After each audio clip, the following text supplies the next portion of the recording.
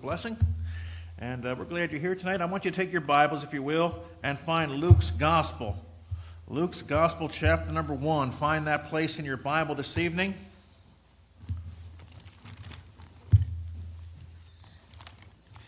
It is the Christmas season, and regardless of whether you believe Christ was born in December, January, February, March, April, it doesn't matter. Jesus was born, and God records his birth in great detail and a lot of events around it. And so we take this time of year to remember those things. And what we're going to do tonight and every Sunday night, the month of December, is we're going to be looking at some things concerning the birth of Christ and what the Bible has to say. And tonight we are going to preach what we call a doctrinal message. And this is a fundamental. Now, there are a lot of things in our Bible that we call fundamentals. By fundamental, it means it's important that you have them and believe them in order for salvation. Kind of like your body. Many years ago, I had my appendix removed, and that was in June of 2000. Now, I have lived these past 23 years without my appendix just fine. My appendix is not a fundamental. I can have other things removed. It's not important. But my friend, if I have no kidneys, if I have no liver, if I have no heart, and it's been debated whether I have a brain or not, you cannot survive. Those are fundamentals to living. Christianity, we can debate on when exactly the rapture is going to take place. Is it pre, mid, or post-trib? We can debate that all day long. That's not a fundamental. We can discuss a lot of other things. But there are some things, in order to be a Christian, you have to believe them. These are fundamentals. These are Bible truths that help us to understand how salvation works and what God did for our salvation. If you throw this out the window, then you don't have salvation. And of course, we are referring tonight to the virgin birth of the Lord Jesus Christ.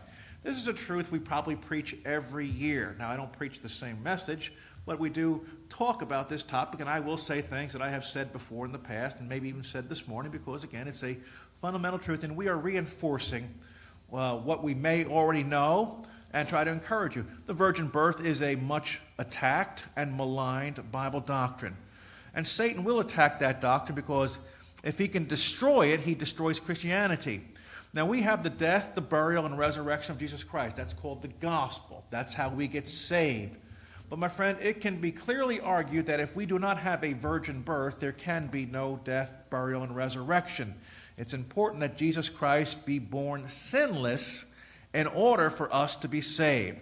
So one of the first fundamentals that we are introduced to in our Bible that Matthew refers to and Luke refers to in the beginning of their presentation of the life of Christ is the truth of the virgin birth, and stresses it several times and talks about Mary and what was going on and refers to Old Testament Bible prophecies.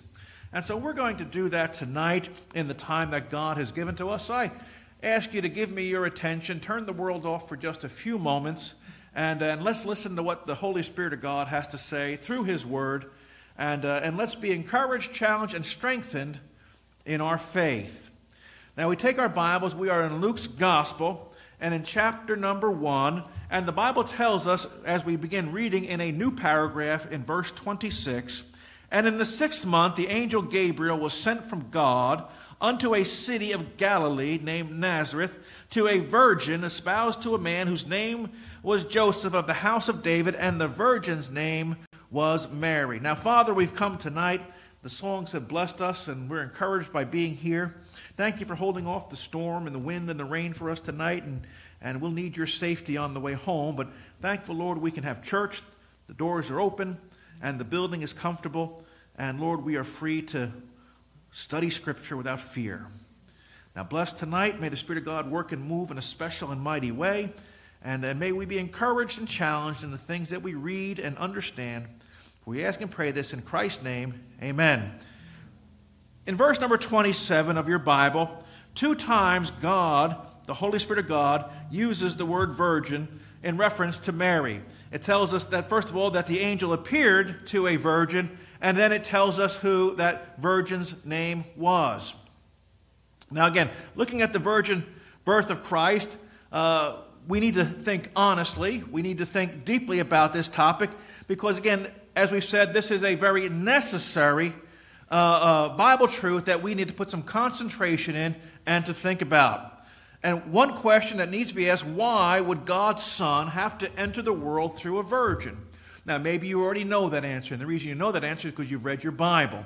But people may ask that question, why is it necessary that a woman who's never known a man give birth to this child? So again, why was it necessary? Or simply put, why was Christ born of a virgin?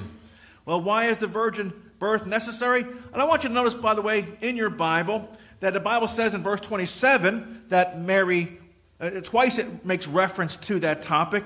And then in verse number 34, even Mary refers to her purity, where it says, "Then said Mary unto the angel, How shall this thing be, seeing I know not a man?" Even Mary is confused because she doesn't understand how she can become expecting with a child if she has never known a man. So 3 times in this one chapter is references to Mary's purity and to how she has lived her life so far to this date. Again, please forgive me for drinking water. I don't like to drink while I'm preaching, because I know you're probably sitting there going, I wish I had a bottle of water. And but it's only because my throat is scratchy, and I'd rather drink something instead of start coughing on top of you. Amen? So, bottoms up. Crystal's drinking coffee. I'm drinking water. Now, the birth of God's Son required a miracle. He could not be born through the natural process that men are born. If he had been born as other men are born, his very birth would indicate that he was nothing more than merely a man. If Joseph is the biological father, then my friend, Jesus Christ is really no different than the rest of us. He had to be set apart. He had to be different in this case. But this is, when we look at Christ and understand who Christ is. Now, the word Christ means anointed. It's a reference to the Messiah. And so when a Jewish person in Bible days hears the word Christ, they think anointed Messiah. And they're thinking this is the one who God has promised. Us who have grown up in Christianity, we just hear Christ, we automatically think Jesus without really understanding the reference to who he is. This is the Messiah, the Savior of the nation of Israel, and what God was going to do for them. If he had been born as other men, again, we've already indicated that he'd be no more than merely a man. But again, this is not so with Christ, because Christ already previously existed. Jesus Christ, as we think about it, did not begin in Bethlehem or in the womb with conception. He is the eternal Word who, part of the Trinity, existed and is part of and is the creator of the world. John's Gospel in chapter number 1 makes us very clear that all things were made by him, and without him was not anything made that was made. He is the eternal Word. And I'd like you to take your Bible. Let's look at just a few verses tonight, and look at Hebrews. Hebrews in your Bible tonight, in chapter number 10. And please pray tonight as we preach that the Lord help us to make things plain and clear, and we all understand tonight. In Hebrews chapter number 10, and again, the book of Hebrews is written to the Jewish people to convince them the fact that Christ is their Messiah, and why Christ is so much better than having things that were merely types of the Messiah, like the temple and sacrifices and priests, and all those other things were just merely foreshadowing what Christ would do, what the Savior would do. Now, as the Hebrew writer is relaying this message to the Jewish people, he says in verse number 5 of Hebrews 10, wherefore, notice what it says, wherefore, when he cometh into the world, he saith, sacrifice and offerings thou wouldest not, but a body thou hast prepared for me. Verse number 5 is showing us that here is the eternal Word speaking. We would call him Christ. We call him Jesus. That's his earthly names. But here is the eternal Word speaking as he leaves heaven to enter into the womb of Mary, saying that the sacrifices of animals and goats will not suffice. A body has been prepared. That body, the purpose of that body, the purpose of that baby is to grow up to be a what? A sacrifice. Christ was born to die. Christ was born to shed his blood, to be that perfect lamb, to be the Passover lamb, to do what other animals could not do, what all the animals, I should say, what animals could not do. He as a perfect man. And what did God require in the animal sacrifices? But perfect animals, animals without blemishes, animals without spots, and good-looking animals, not the ugly, scruffed up and the defective ones, but perfect animals. And so Christ comes as the perfect man, without sin, to be the perfect sacrifice. The birth of, and we can turn back, but the birth of God's Son required a combined act on God's part and on a woman's part. God is going to use the woman to help fulfill his plan. And if you pay attention to your Bible, God often and so many times relies upon a human being to help fulfill something he's going to do. He's looking for, now God could do all these things by himself, or he can get an angel to do it, but God says, hey, Moses, I'm going to use you. Hey, David, I'm going to use you. Hey, Jephthah, I'm going to use you. Hey, Ruth, I'm going to use you. Hey, Esther, I'm going to use you. Hey, Rahab, I'm going to use you. And on the list goes of God using people for his work. And God is now, in the most important work of salvation, is going to incorporate a woman into his plan. This woman's name is Mary. And God had already told us back in Genesis chapter number 3 and verse number 15 that the Messiah, the Savior of the world, would come through what? A woman. God is going to use a woman to fulfill this plan. Now, a question needs to be asked. Why is it so hard to believe that God can use Mary to miraculously conceive? Now, for Christians, it ought not to believe, but the world struggles with that. Why is it so hard to believe that God exists and that God so loved the world that he gave his only begotten Son, that whosoever believeth in him should not perish but have everlasting life? We should not struggle with that. But God did give us his Son. And again, the idea that God is going to do something. A child can be born. Now, we don't struggle with this. I don't struggle with this. You should not struggle with this. That God is going to cause a woman to have a child without a man involved.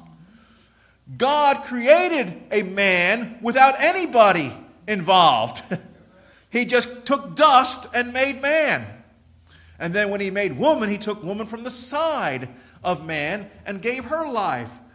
God, as we've learned this morning and in many verses, that with God, there's nothing impossible. God can do all things. There's nothing too hard for God. So the idea of a woman giving birth and not knowing a man, again, is not a hard thing. And we should not struggle with it. The birth of God's Son required a miraculous nature, both a divine nature and a human nature. We know God is divine. God is a holy God. And here is man. And man is a sinful creature. And understand that Mary was a sinner in the sense we're all sinners. But the sin nature of us is passed through the man. Adam sinned. Everybody wants to blame Eve all the time, but my friend, the Bible makes it clear that sin entered into the world through man. Even though Eve ate first, she gave to her husband, it was man. Man brought sin into the world. So when you get to heaven, don't look at Eve with crossed eyes. Okay? And by the way, if it was you, we'd all mess it up. So don't look at anybody, because we're all just as guilty, and we all got us the same problem. I don't know about you. Somebody says, don't go into that door. And I'm trying to figure out. We had a person in church years ago. They moved into an apartment, and the landlord said, I got the attic closed off, and I put nails here, and don't go in there. There's really nothing in there. It's just a crawl space. There's nothing in there. And, of course, my friend could not resist, and he opened it up, and lo and behold, there was nothing in there. And when they moved out, the landlord said, you went in there, didn't you? Oh, no, I didn't go in there. Yes, you did. You went in there.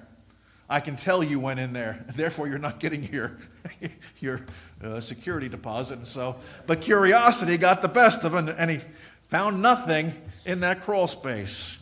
My friend, Adam sinned, and sin came into the world. Now, as we think about Adam, we think about what God did here. God is going to have a miraculous nature. There's a divine nature and human nature are coming together. And Jesus Christ is going to be the perfect God, and he's going to be the perfect man.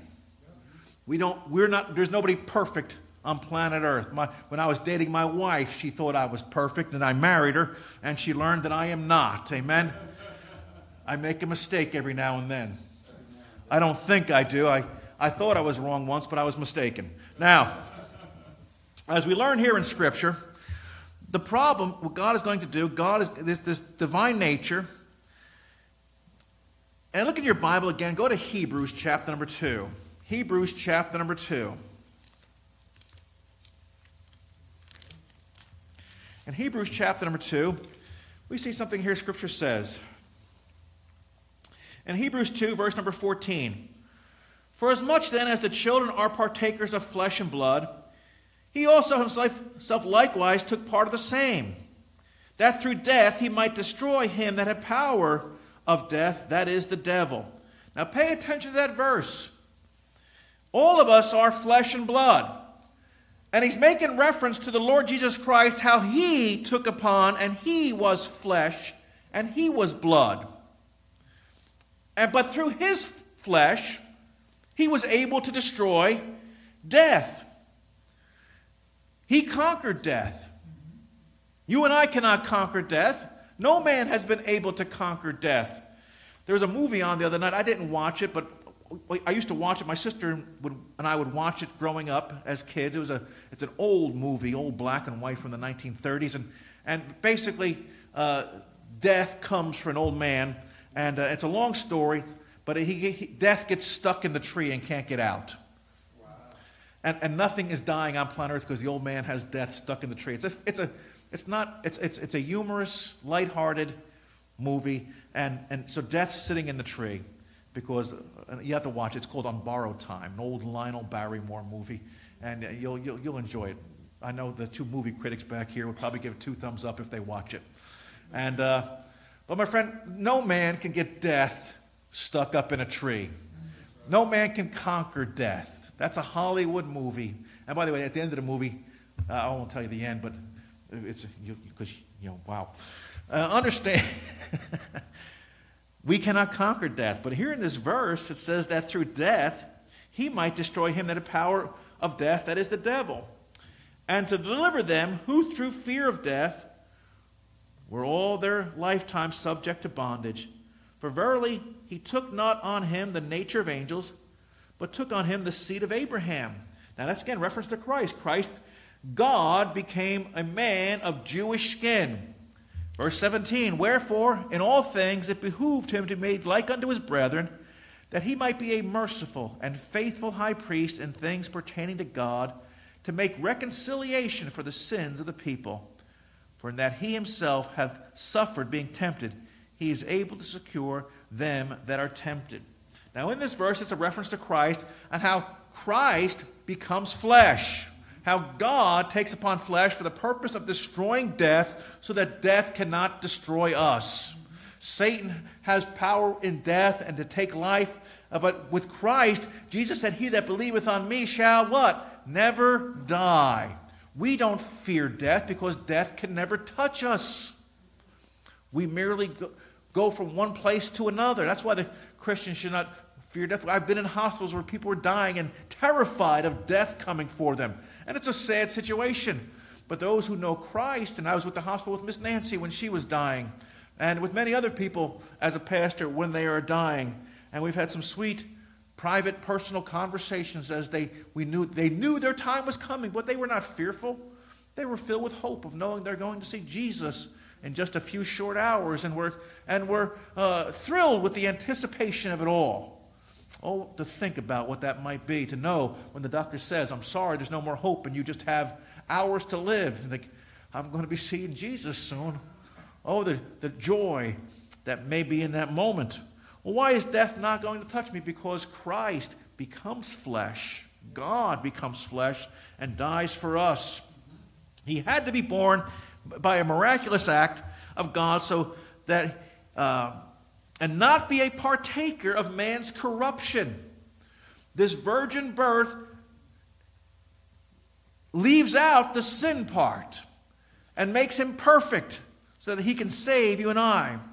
Our faith must be in an incorruptible Savior. Many years ago, there was a Jewish rabbi in New York City, and many of the Jews in New York City considered him to be the Messiah. And they thought he was going to be the one to rescue the Jewish people. Well, sadly, the dear man died, and they're all waiting for him to resurrect. Well, they're still waiting. 20 years ago, he's still dead. He's not the Messiah. He was just a Jewish rabbi, but he's not the Messiah. Their faith was mistaken. They put their faith in the wrong thing. Christ is born. Christ is exempt or has no corruption. Therefore, he is able to save us. We put faith in an incorruptible Savior. The birth of God's Son required, again, the birth of a perfect nature. Now, Christ lives a perfect life. We see this all throughout the New Testament. He who knew no sin became sin for us. He was tempted in all points, yet without sin. Temptation is not a sin, but yielding to temptation is the problem. We are all tempted every single day. It's yielding to that temptation. I remember many years ago when we were first married, I went to the mall. I've told this before, so you may remember this. But I was walking out of the mall, and a young man was walking in, and he put his keys in his pocket. When he pulled his hand back out, a wad of cash fell on the ground. Now, if I was by the way, I wasn't tempted, but I immediately told the man, "You dropped your money." And he looked back, and he picked up the wad of cash and was grateful that I told him about that. And if I was a corruptible and reprobate, I would have woohoo and let him go and swooped in and picked up that cash, and that man would have had a horrible Christmas. Now, my friend, we as human beings know what it's like to be tempted. And sometimes we may be tempted. Should I say something? Should I not? Christ was tempted in all points as we are, yet without sin. Righteousness is what God requires. Perfect righteousness. Perfection needed to be secured. And Jesus Christ, through the virgin birth process, secured the righteousness for us. Kaylee has risen from her sleep. And she's wondering what happened to her world. She was safe in the car. Now she's in church and some guy screaming. Now, looking for your Bible, if you will, at Romans chapter number 5. The book of Romans is a marvelous chapter that deals with a lot of doctrinal truths that we need to understand and learn. We're not going to go into them all tonight. But in Romans chapter number 5 and verse number 1, it says in Romans 5:1, "Therefore, being justified by faith, we have peace with God through our Lord Jesus Christ." Jesus Christ, as the God-man, came and he justifies us because he is perfect. The perfect one is able to do for us what we, the imperfect, cannot do. As God-man, Christ was able to consummate both the human and the divine. He has the capacity and the innate power not to sin. Now, you and I don't think, possess the ability not to sin. It's almost programmed into our DNA that we are going to sin. We're born sinners, and then we sin through our choices that we make in life. Christ, on the other hand, as God, perfect God, and sinless man, has the power not to sin. I always looked up to people in my life, role models, and it's good to have role models. It's good to look up to people and have heroes, so to speak. We have heroes in our Bible we look up to. We all admire the great men and women of Scripture and think, boy, I admire him. We can identify with some people in the Bible. I think all of us can identify with Peter. We like Peter because we can see us in Peter. I can't identify with the Apostle Paul. He's up here, I'm down here, and it's like, I'm glad you're up there, but I don't think I can ever reach Mount Pisgah's lofty heights where you are, but I'm glad you're up there, Paul. You're a role model for me and helping me. Thank you. We all have these things, but understand, my friend, in Christ we have somebody who does not sin. It's sad when somebody sins and somebody falls and messes up their life. It's tragic. And I encourage you and will encourage you that when you sin, when you mess up, the first person to come see you to help you will be the preacher. I promise you that. We don't throw anybody under the bus. We're there to pick up and lift up the fallen and to restore people. Sadly, though, when the preacher sins, he's usually the last one to be forgiven. That's the sad reality we find throughout the church age. As Christ, he was able to live a righteous life and never sin. Christ was able to secure righteousness. And that's what God wants. Christ secured righteousness. And if he has righteousness, then he can give righteousness. And what is it that mankind needs? What is it that you need? What is it that I need? If I am going to see God, what is the requirement on the gates of heaven? Righteousness. And I have no righteousness of my own. Any righteousness I have is the righteousness I have received from Jesus Christ, who secured it for me. That's why there's no bragging in heaven. I'm here because I'm here because of Jesus. And so are you. So just be quiet and let's praise him. As God-man, he was able to bear the sins and judgment of the sins for all men. When he died as the perfect ideal man. Therefore, his death is able to cover and stand for all men. And again, that's important. We are in a few months, we will celebrate the resurrection of Christ. We celebrate it because we celebrate the virgin birth. He was born sinless, and he's going to die as the perfect man for us, the perfect sacrifice. As the God-man, Christ was able to rise from the dead. You're in your Bible, look if you will at Romans again. If you lost it, you can find there. In Romans, he says in chapter number 1 and verse number 3, concerning his Son, Jesus Christ our Lord, which was made of the seed of David according to the flesh. There's a reference to him being flesh.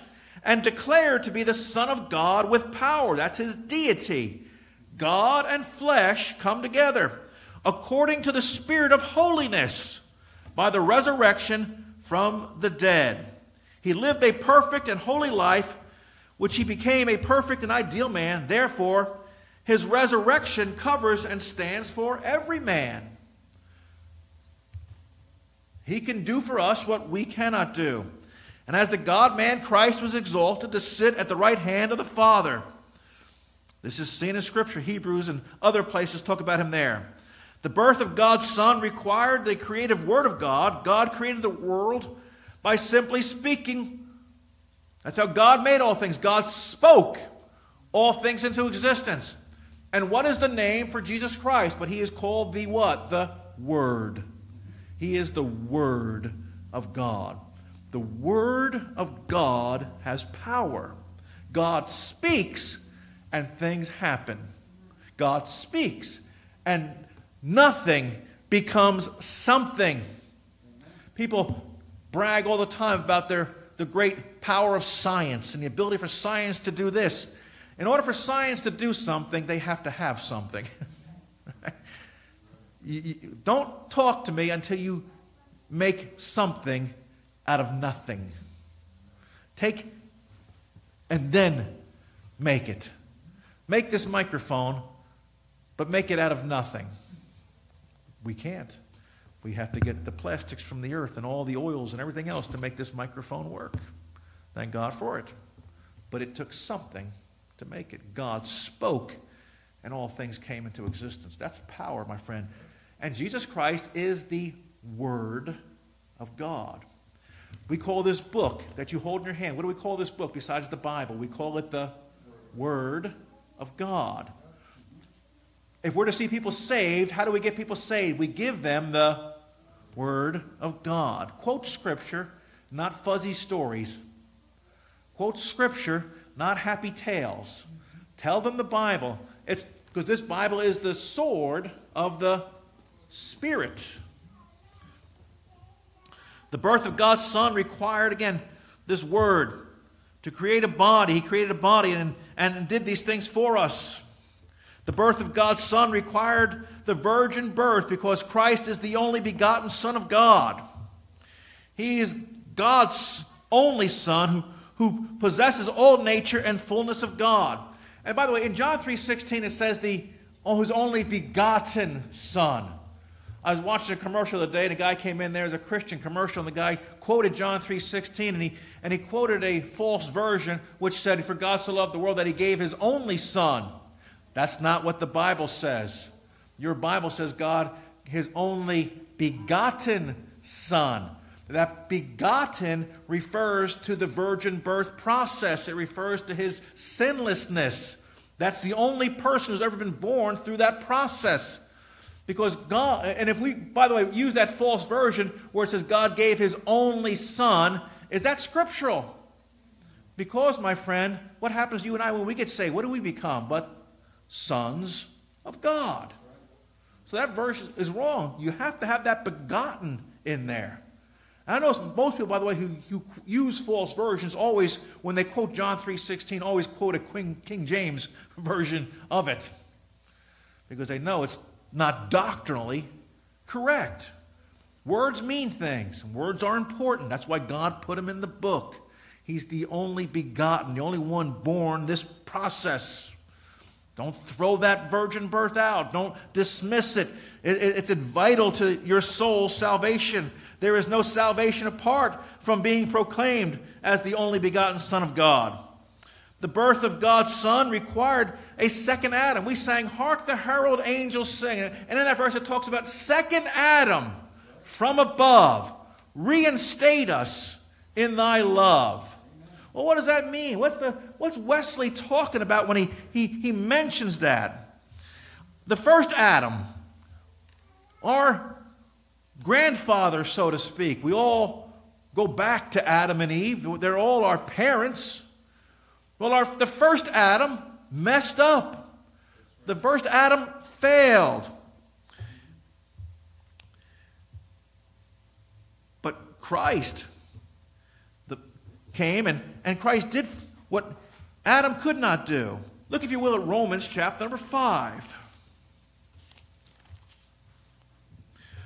I have 1,000 notes tonight. I don't know if I'll get through all of them, but we'll see where we can end up tonight.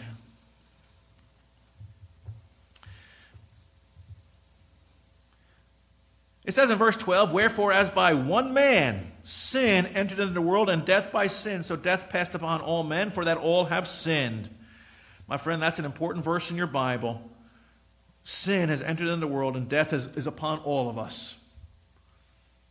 Death is separation from God, removal from God. All mankind cannot have access to God. He says in verse 14, "Nevertheless, death reigned from Adam to Moses, even over them that had not sinned after the similitude of Adam's transgression, who was the figure of him that was to come. But not as the offense, so also is the free gift. For if through the offense of one many be made dead, much more the grace of God and the gift by grace, which is by one man, Jesus Christ, hath abounded unto many." Now let's just think about that. Where Adam brought us death, one man brought death upon the world, one other man comes and he brings salvation. The gift, he says in verse 15, we exchange presents at Christmas time. We call them gifts. And a gift has no strings attached. It's here. Take it. What do I have to do for it? Nothing. It's a gift. God gives a gift of salvation through Christ. It's by grace. Verse 16, "And not as it was by one man that sinned, so is the gift, for the judgment was by one to condemnation, but the free gift is of many offenses and just unto justification. For if by one man's offense death reigned by one, much more they which receive abundance of grace and the gift of righteousness shall reign in life by one, Jesus Christ. Therefore, As by the offense of one, judgment came upon all men to condemnation, even so by the righteousness of one, the free gift came upon all men unto justification of life. For as by one man's disobedience many were made sinners, so by the obedience of one shall many be made righteous. Jesus Christ is our righteousness. The birth of God's Son required us here as to experience this free gift of salvation, that we can be saved. Now again, when we think about the virgin birth, we think about Matthew talks about it, Matthew references it, and let's just close out tonight with Matthew's reference to this free gift, or the Old Testament prophecy concerning it. In Matthew's Gospel, chapter number 1,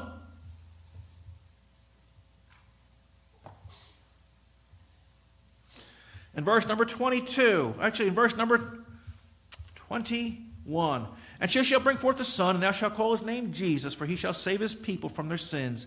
Now all this was done, that it might be fulfilled, which was spoken of the Lord by the prophet, saying, Behold, a virgin shall be with child, and shall bring forth a son, and they shall call his name Emmanuel, which being interpreted is what? God with us. God is with us. So again, God, the eternal Word, enters the womb. And Luke's Gospel says that the Holy Spirit of God sparked that life in the womb of Mary. And a child is now conceived just by the moving of the Spirit of God. That child in that womb is the holy child. It is the Christ child, and Christ, anointed one, the perfect one, with no earthly father, no Adam, no relationship to Adam, because she's virgin born. And he comes in as the second Adam. Adam came in perfect and failed. Christ, as the second Adam, with no earthly father, comes in and does the job, lives a perfect sinless life, and dies as a perfect sacrifice for you and I. But again, the Bible says this is reference to what you find in Isaiah chapter number 7 and verse number 14, where the Bible says that a virgin shall conceive. And that word virgin in your Old Testament, again, is the same word that we use in our English for somebody who is pure, somebody who has never known a man, somebody who's lived a perfect life and a pure life. And Mary was living that life up at that point in time. Well, why is the virgin birth necessary? Well, I hope you see why it's necessary tonight. Because without the virgin birth, you and I do not have salvation. Our Savior has a sin nature, and therefore he cannot redeem us. But since he is the virgin-born Son, he has no sin nature. He lives a sinless life, dies on Calvary's cross as the perfect sacrifice. Because what does God require for sin to be paid for? Two things: death and blood. Sin cannot be paid for unless there's death and there's blood. And Christ dies on Calvary's cross while shedding his what type of blood? Perfect, sinless blood. And can sprinkle it upon the heavenly mercy seat as the perfect sacrifice for you and I, that we can then be made the righteousness of God and have access to heaven itself. So regardless of when you think Christ was born, my friend, the fact Christ was born, and he was born so that we might be saved. Let's stand together for prayer. Father, we do thank you tonight for the Word of God. We thank you for Christ who loved us. Lord, we think about this miraculous birth. We marvel at the whole process. Satan has done his best to mock it, to belittle it, to make it crude and vile. But Lord, it's a Bible truth nonetheless. Our Savior came to a woman who was pure, so that he might be the sinless Son of God, to die for us and raise again the third day.